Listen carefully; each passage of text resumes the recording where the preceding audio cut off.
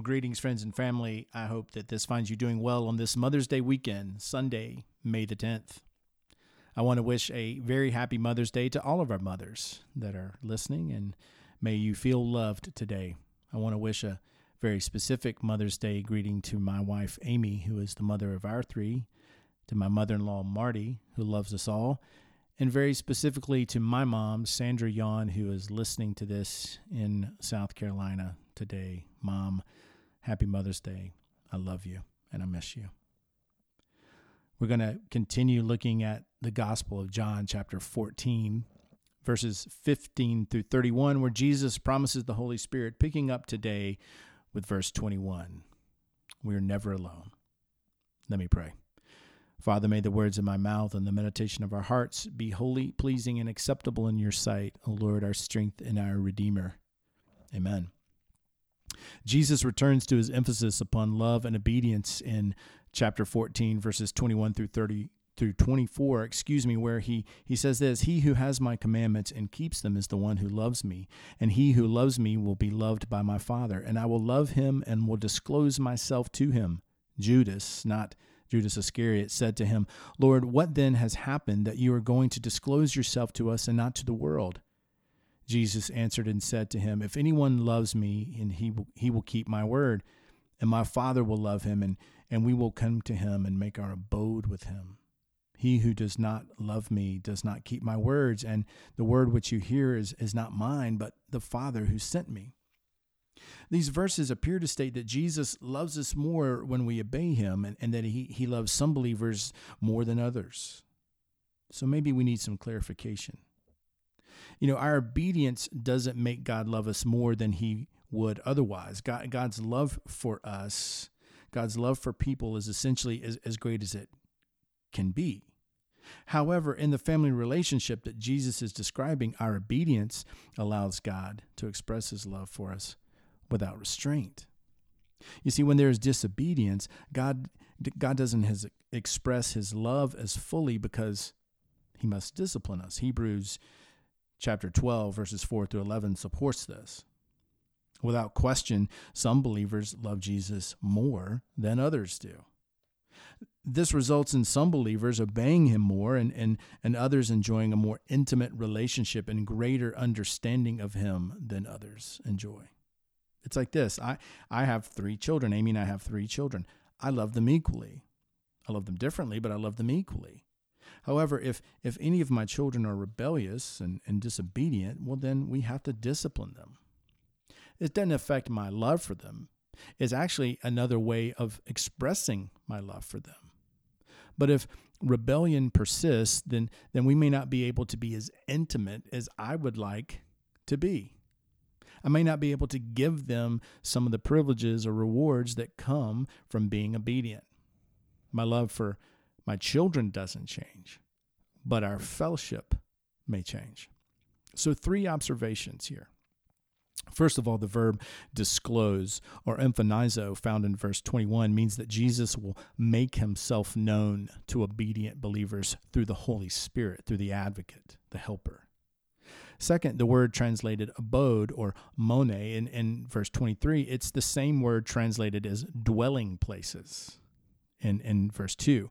Jesus is preparing a dwelling place for us, but he and the Father also dwells with us to the degree that we obey him. And then thirdly, all of this emphasis upon obedience, it's for my own good. It's for our good. I imagine we've never regretted our obedience to Jesus. We have probably often regretted our disobedience to him.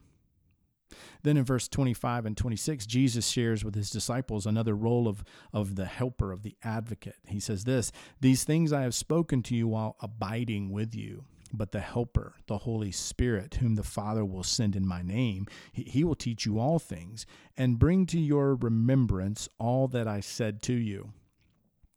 If we ever wanted to know how it was that the New Testament came to be written, here's the answer. The disciples, you see, they didn't walk around Galilee with little notepads waiting for Jesus to say something so they could take a note, later negotiate a publishing contract. They had absolutely no intention of writing anything. They never expected Jesus to leave. But later, much later, for some of them, the necessity arose to preserve the things that had happened so that those of the next generation could know about them. So that was when they began to write. The Holy Spirit, the reason the Holy Spirit would put these things into the minds of the apostles was because he wanted to put them into our minds. You see, all Scripture is God-breathed. It is useful for teaching, rebuking, and training in the ways of righteousness. It is the Spirit who puts the words into Scripture. That is why it is alive, it is living. And it is the Spirit who helps us to recall what we have read when we need it. I can't recall something I haven't yet read or learned. I can't remember something I haven't read or heard. So if we're looking for spiritual recall, it's critical that we immerse ourselves in God's truth, in His Word. There are many reasons for reading the Bible, many reasons for going to church, being a member of a Zoom Bible study. But one major reason is that it gives the Holy Spirit something to bring up, some truth to work with. Yes, He is the Spirit of truth, and we learn that truth by studying the truth, His Word. Exposure to God's Word can change our very souls. And with exposure to God's Word and its presence in our lives, the Holy Spirit changes us. We become more receptive to God's message, and gradually we become more like Christ. Jesus exclaims later then in verse 27, "Peace I leave with you, my peace I give to you. Not as the world gives do I give to you. Do not let your heart be troubled, nor let it be fearful."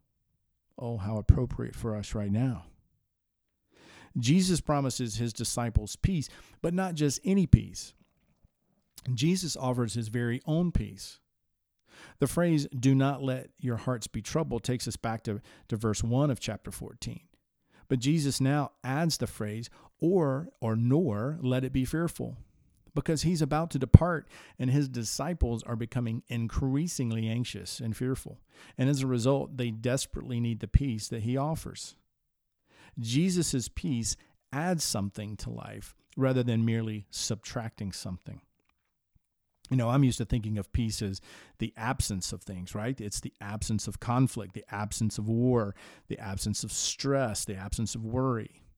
However, Jesus' peace, it includes the absence of those things, but it also includes the presence of blessing. It's an addition. In fact, maybe we could go so far as to say that the absence of distress is the result of God's blessing. Jesus is offering a peace that is a settled sense of well-being and security. You see, Jesus is there. He is always there, offering us everything we need. He is there offering us peace. And then in verse 28, Jesus, this fascinating verse, you heard that I said to you, I go away and I will come to you. If you loved me, you would have rejoiced because I go to the Father, for the Father is greater than I. Previously in chapter 10, verse 30, Jesus said, I and the Father are one. So in that verse, he's speaking of His essential co-equality with God. He's sharing in the Godhead, the Father, the Son, and the Holy Spirit. But here in verse 28 of chapter 14, Jesus is referring to His voluntary position as a servant under God, one sent by the Father.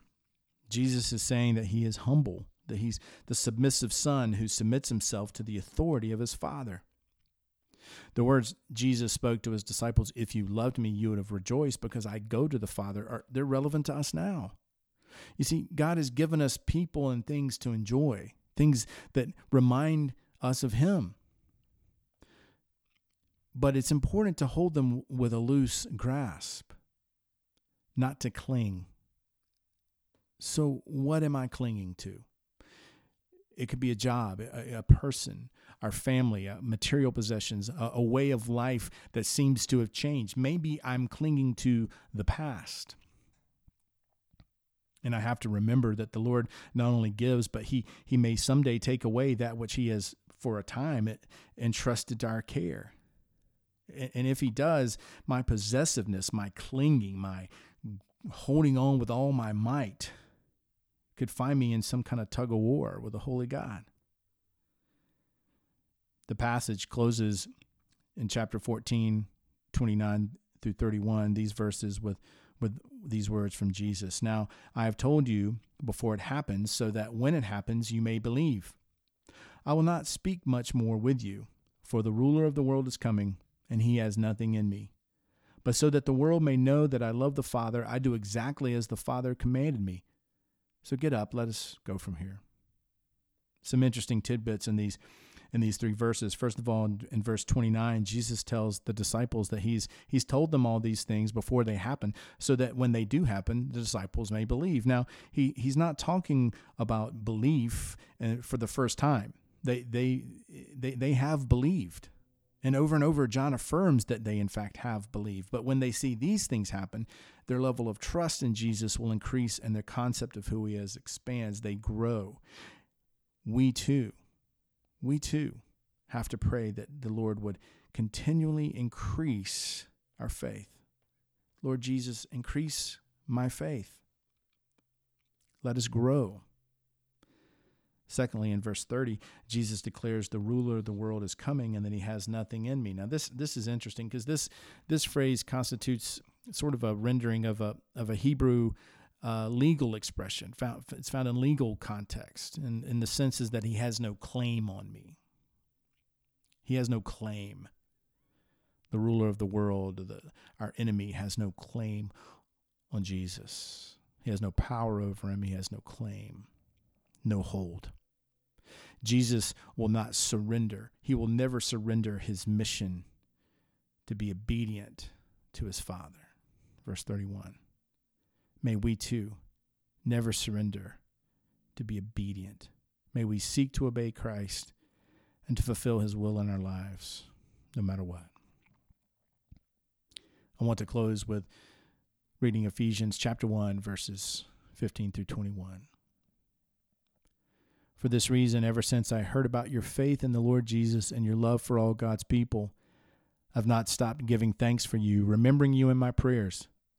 I pray that the eyes of your heart may be enlightened in order that you may know the hope to which he has called you, the riches of his glorious inheritance in his holy people, and his incomparably great power for us who believe. That power is the same as the mighty strength he exerted when he raised Christ from the dead and seated him at his right hand in the heavenly realms, far above all rule and authority, power and dominion, and every name that is invoked, not only in the present age, but also in the one to come. Friends, until we're together again, may God hold us in the hollow of his hand. Amen, and God bless.